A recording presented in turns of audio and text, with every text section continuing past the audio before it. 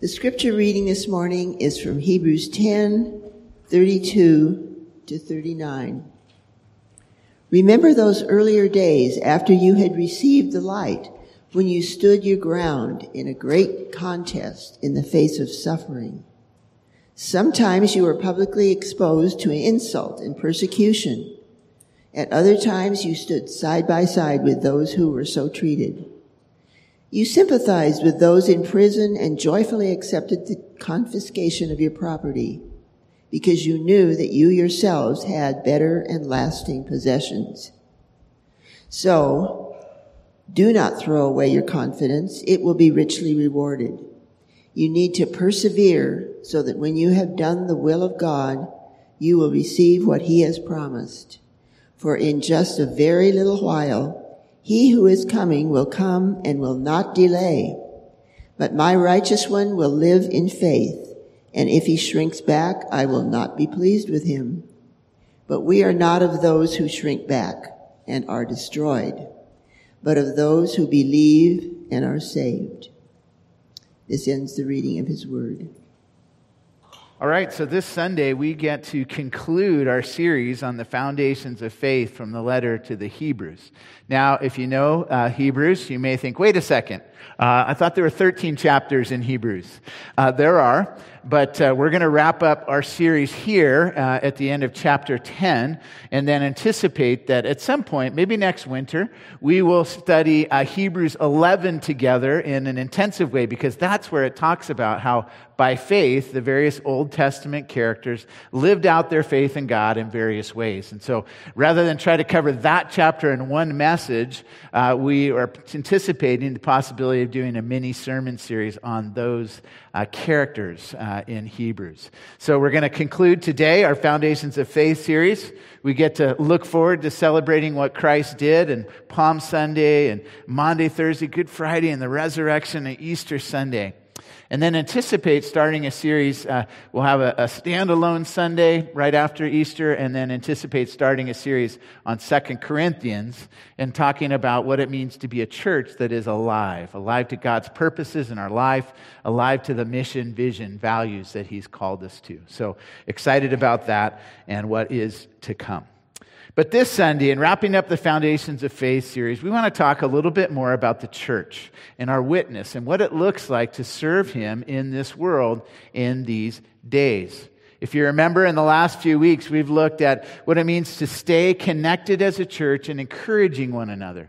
We also looked at the anticipation that one day Christ is going to return and set all things right. And he is a coming judge. He's going to judge the world in justice and make all things right, ultimately, when he comes again. But what does that mean for us in the meantime, in the here and now? That's what we look at next. In Hebrews 10, verses 32 to 39, you can follow along on the screen. I also encourage you to put out your bulletin insert, and there we're going to follow along with some fill in the blanks this morning. Scripture says, "Remember those earlier days, after you had received the light, when you stood your ground in a great contest in the face of suffering. Sometimes you were publicly exposed to insult and persecution. At other times you stood side by side with those who were so treated. You sympathized with those in prison and joyfully accepted the confiscation of your property, because you knew that you yourselves had better and lasting possessions. So do not throw away your confidence. It will be richly rewarded. You need to persevere, so that when you have done the will of God, you will receive what he has promised. For in just a little while, he who is coming will come, and it will not delay.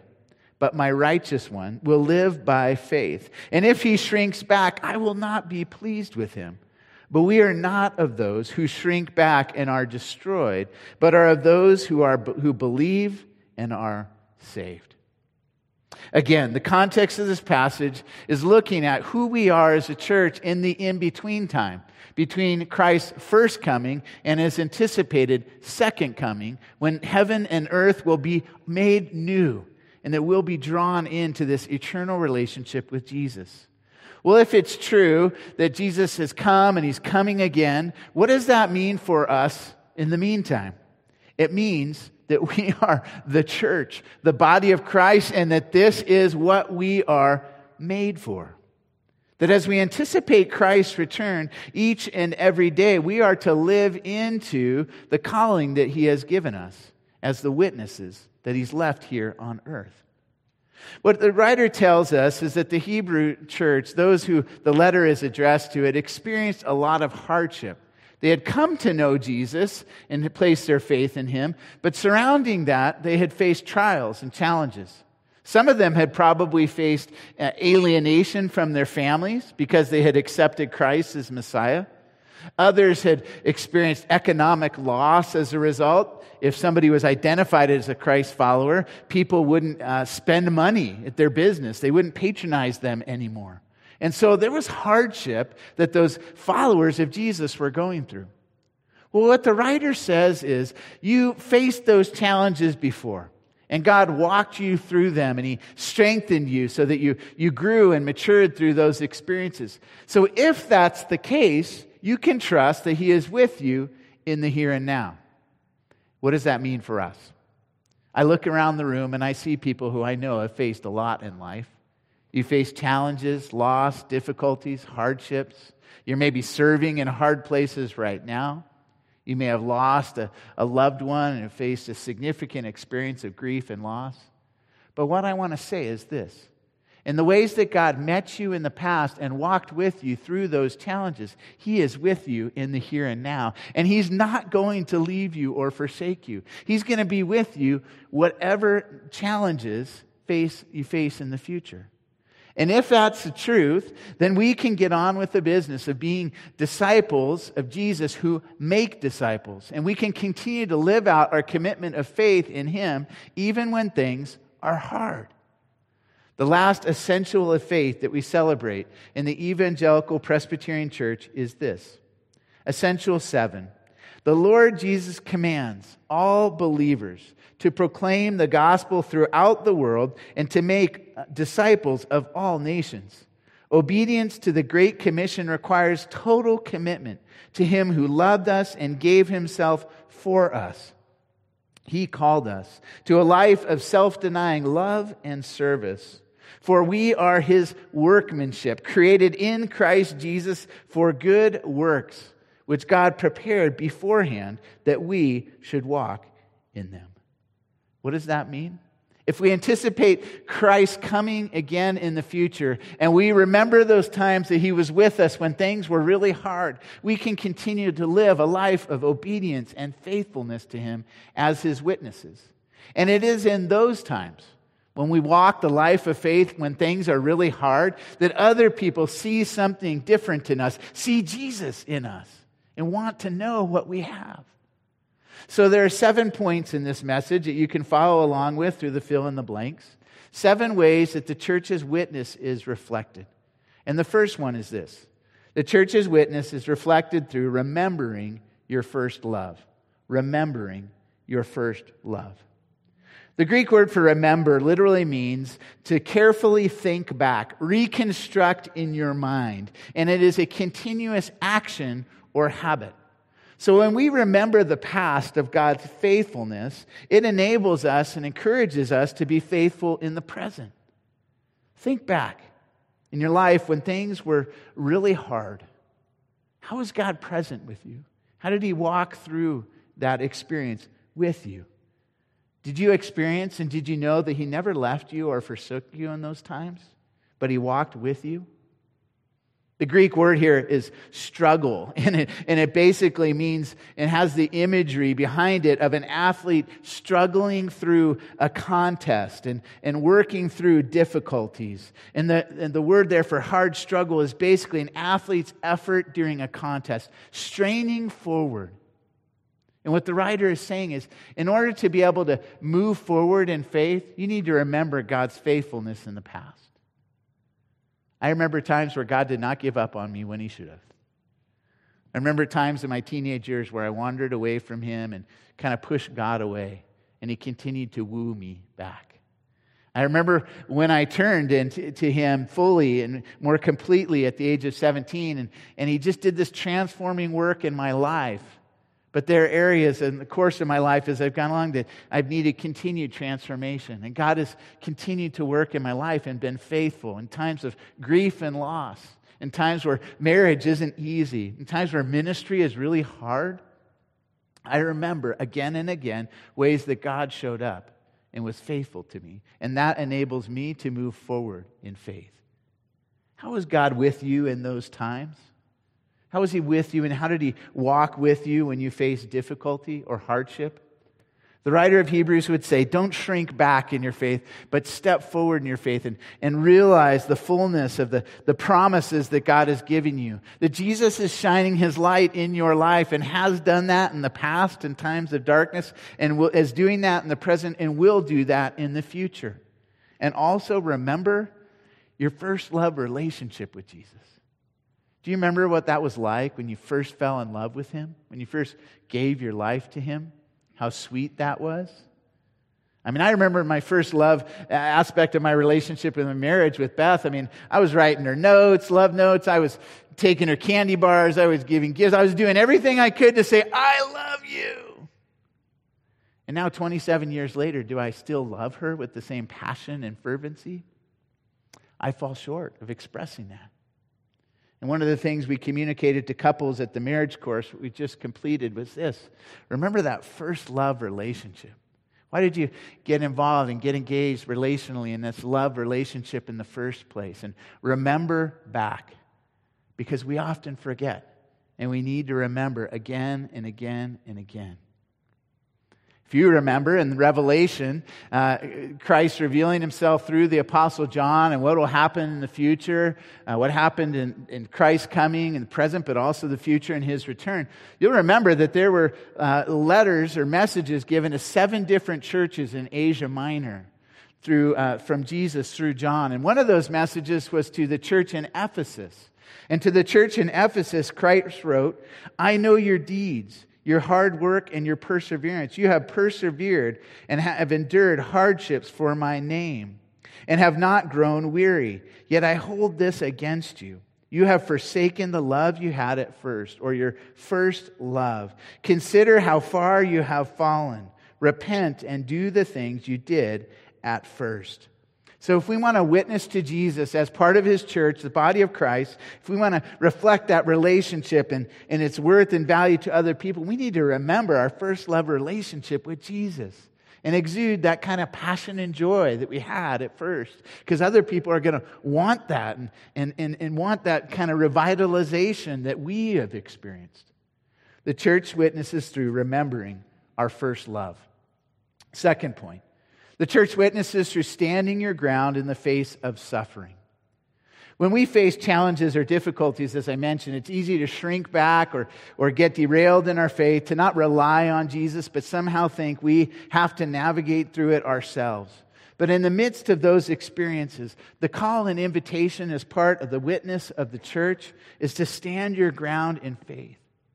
The Greek word here was theaterizo. It basically means being in a theater or on stage. And what we find here is that there were certain believers in Christ who were publicly exposed for their faith in Jesus and were derided as a result. They were being persecuted. Some of them were being put in prison, as we're going to talk about. And in that public display of being put on trial and being ridiculed for their faith, they had an incredible opportunity to stand firm in their faith and stand their ground in their testimony for Jesus.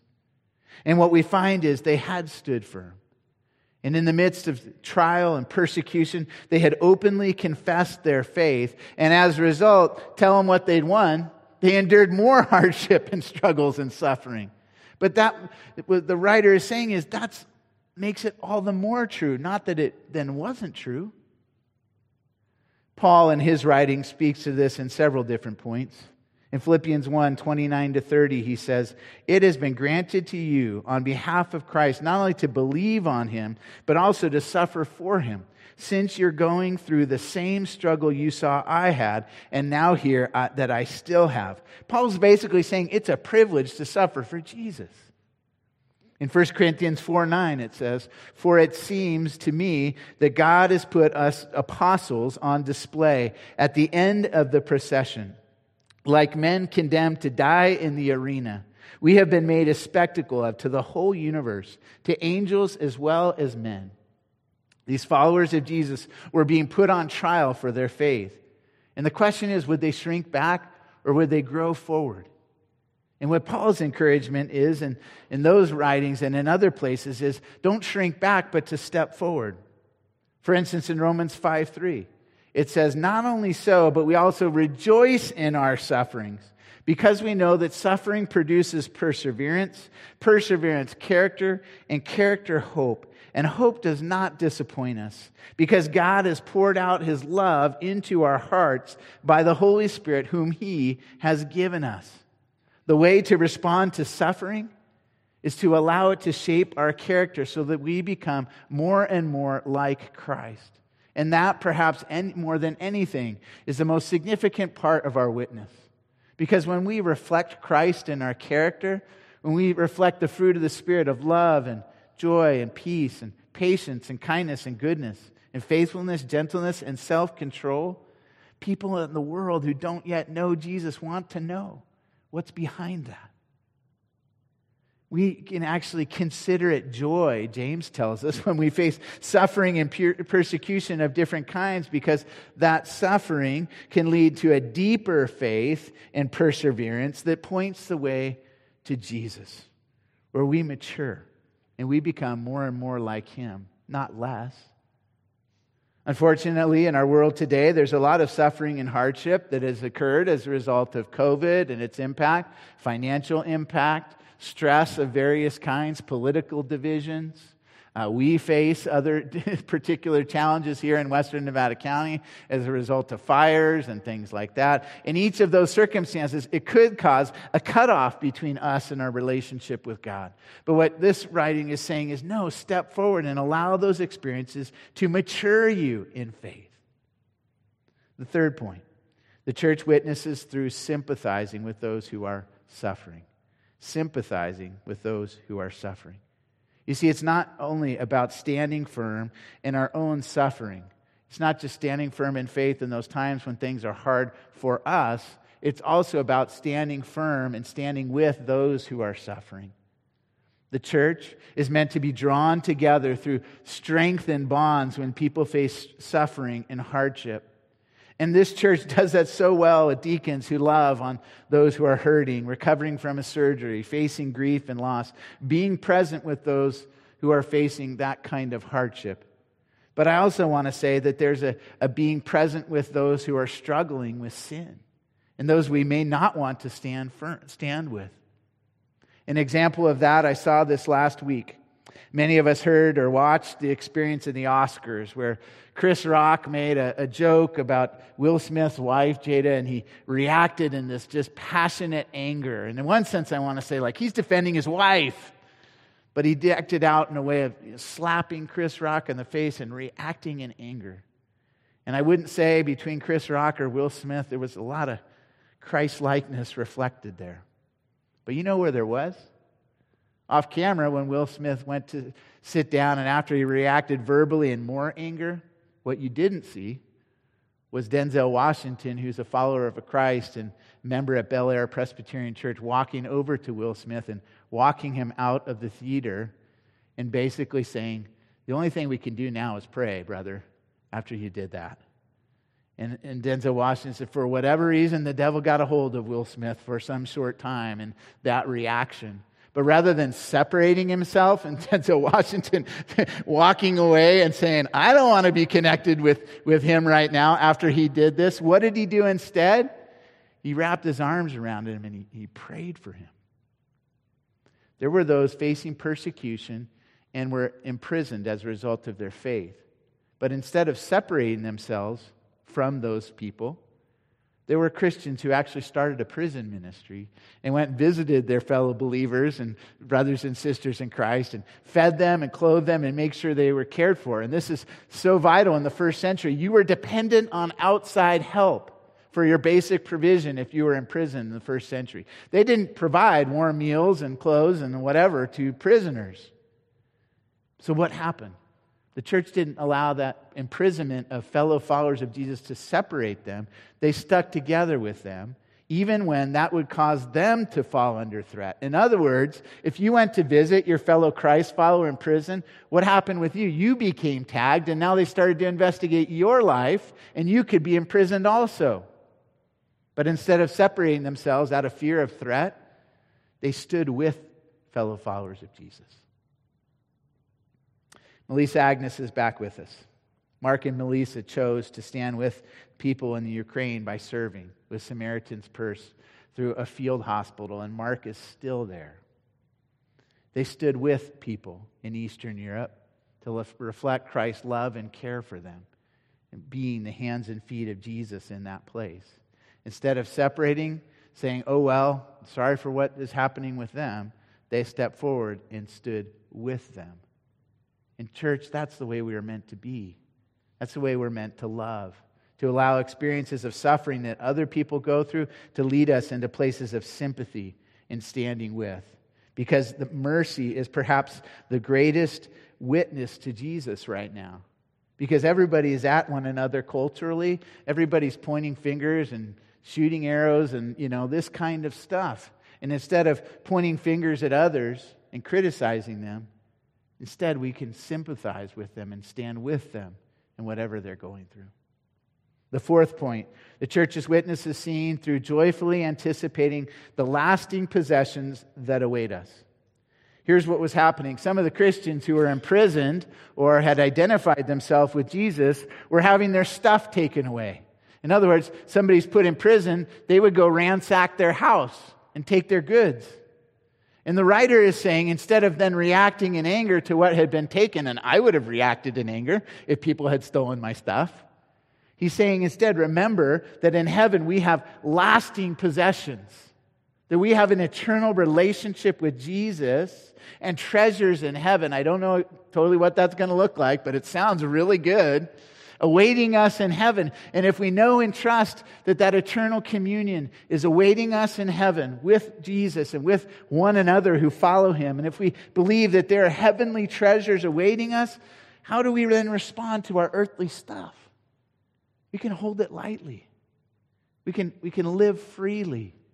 And if something breaks, you don't react in anger or frustration so much as, oh, well, I know what awaits me. If we think this world is all there is, and he who dies with the most toys wins, we're going to live in the here and now, and we're going to get totally, upset and unhinged when things don't go well.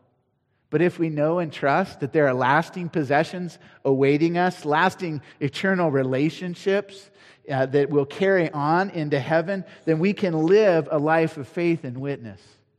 And we don't become unhinged when things don't go well, or we lose something, or something happens to our stuff, because we know and trust in the one who holds all things and holds our faith and our salvation eternally secure. Point 5. The church witnesses through persevering in the will of God. When things get hard, it would be easy to create a different plan. Saying somehow following Jesus isn't working out for you as well as you would like, and so you start making your own plans and ideas on what to do instead. And what the writer says is it's those times that when we persevere in the will of God, that it reflects a Christ-like witness to others who are watching and wondering. I told you before that one of my practices present is if one of our young people, college students, asks me to write a letter of recommendation for them, I do so gladly, but I also tell them they have to read a book by C.S. Lewis as a result. And so a lot of our college students who are away have now read most of C.S. Lewis's writings. One of our college students is currently reading the Screwtape Letters, because she asked me to write a letter of recommendation for her because she wants to be a pilot, and she has a scholarship that she can get by learning to be a pilot. And so now I'm connecting with her over those writings. And if you know about Screwtape Letters, it's a really interesting book. It's a senior demon, Screwtape, writing letters to a junior demon, his nephew, Wormwood, and basically saying and counseling him how to tempt a follower of Jesus away from faith and away from relationship with God. And he's trying to help him understand the ins and outs of temptation. And in the midst of that, Wormwood is actually losing hold on the follower of Jesus that he was assigned to. And things aren't going well for Wormwood and from the standpoint of tempting this person away from Jesus. And Screwtape acknowledges that Wormwood is not doing very good as a tempter. And he actually says this: our cause is never more in danger than when a human, no longer desiring, but still intending to do our enemy's will, looks round upon a universe from which every trace of him seems to have vanished, and asks why he has been forsaken, and still obeys. In other words, when you live out the teachings of Jesus, when you do the will of God, when you don't see the benefit right away, and you don't know what the results will be, and it doesn't seem like it's doing any good, you're in the best place you could possibly be. And there are people that are going to say, why in the world is that person still following Jesus and still doing the will of God when the things around them in their life seem to be going totally wrong? Following Jesus and doing the will of God when things are hard is an incredible part of our witness to Jesus, individually and as a church. Staying faithful and continuing to pursue God and passionately pursue Him, even when we're tired and weary, points people to who it is who's behind us and who it is who is with us and could cause people to want what we have. Sixth point. The church witnesses by living by faith in anticipation of Christ's coming. Here, the writer draws upon Habakkuk 2, verses 3 through 4, and says that the righteous will live by faith. But he puts that in the context of a verse from Isaiah 26 about the return of the Messiah. And so what he's saying is, if we trust in Christ's return, that He's going to return one day, we can live by faith in the here and now. We can trust Him in this intermediate time between the now and not yet, and live out our faith even when things are difficult. Because in just a little while, all the things that are wrong right now are going to be made right. Again, the image here is of an athletic contest, and it's of an arena, and it's basically a track and field metaphor. And it's saying, strain forward, press forward towards the finish line, because it's not that far away. One of my favorite parts of serving as a track coach at Nevada Union High School is these athletes that are becoming tired and weary in their run. Maybe they run the mile and they've already run 3 laps around the track, or maybe the 2 mile. They've already been out there for like 7.5 laps. And all of a sudden their head is down and they've run 7.5 laps and they're tired and they're weary. And you can say, now it's time to kick. And I see them lift up their eyes and see that the finish line is right there. And they press forward to the finish line and they finish with vigor and passion in their run. And that's what the writer's telling us. He's saying, I know you're tired and weary. Living a life of faith is hard. It's not easy. But the return of Christ isn't all that far away. And in a little while, He's going to come back. So in the present for you, stay passionate, strain forward, use all your effort to pursue Jesus and a life of faith. And when people see that passionate commitment, living out your faith, even in the intermediate time, they're again going to be drawn to Jesus. The last point. The church witnesses by believing and being saved and being bold versus shrinking back. The writer says that there were those who were shrinking back in faith. They were becoming weary, tired. They were worried about persecution, perhaps, as a result of their faith, and were shrinking back. But instead, he says, by believing, living as though Jesus is true and what He's taught us is true, we can be bold. We can trust in our salvation and that is safe and secure in Christ, and we can become emboldened and passionate. I love Joshua 1:8 where it says, be strong and courageous. Do not be afraid and do not be discouraged. The Lord your God will be with you wherever you go. To find strength and courage, knowing that Jesus is coming back, and instead of shrinking back, we step forward, knowing and trusting that He's with us now and is one day going to return and set all things right. What does that mean for us in the intermediate time? 2 things in application. We can anticipate Christ's return celebrating that in the future, Jesus is coming back, and it's not that far away. In each and every age, we're meant to live with that anticipation of His return. But secondly, we can get on with our present ministry of witness and disciple making until He comes again. Why are we here? To be disciples who love Jesus, who make disciples who will love Jesus. And in that disciple making, we have something to share. We have a witness to give away, something for other people to learn. And you have people in your lives who don't yet know these truths and don't yet know the love of God. And what I want to encourage you to do is be bold in your witness and in your invitations over the next few weeks. As Pastor Greg said, these invitations in your bulletin are not for you to keep in your bulletin nor put on your refrigerator. They're meant to give away to somebody who needs to hear the good news of Jesus on Easter Sunday. And I will make a partnering commitment with you. If you invite somebody here to be with us on Easter Sunday, I will proclaim the gospel of Jesus Christ and the hope we have in Him. And I believe, by God's strength and enabling and the power of the Holy Spirit, we will see lives changed for all eternity. And we will see people drawn to the hope that is in Jesus.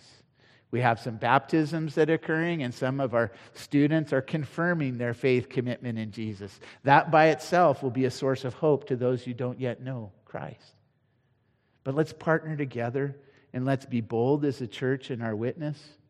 Let's remember once again, we talked about the 3 circles a few weeks ago, that God's design for us is a love relationship with us. He wants to live life with us, be in intimate communion with us.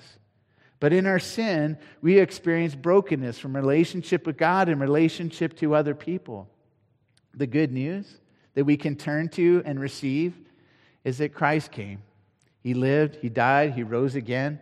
And through receiving Him and growing in a relationship with Him, we can recover and pursue God's design for us, which is to experience the kingdom of God now, but also into all eternity. And to live as if that kingdom has come and that His will can be done through the power and presence of the Holy Spirit.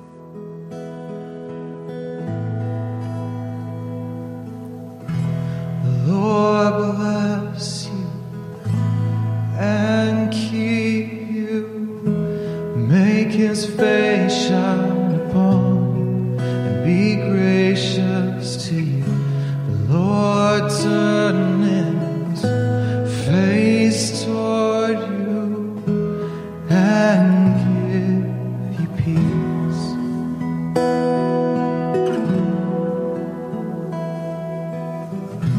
The Lord bless you and keep you, make His face shine upon you and be gracious to you.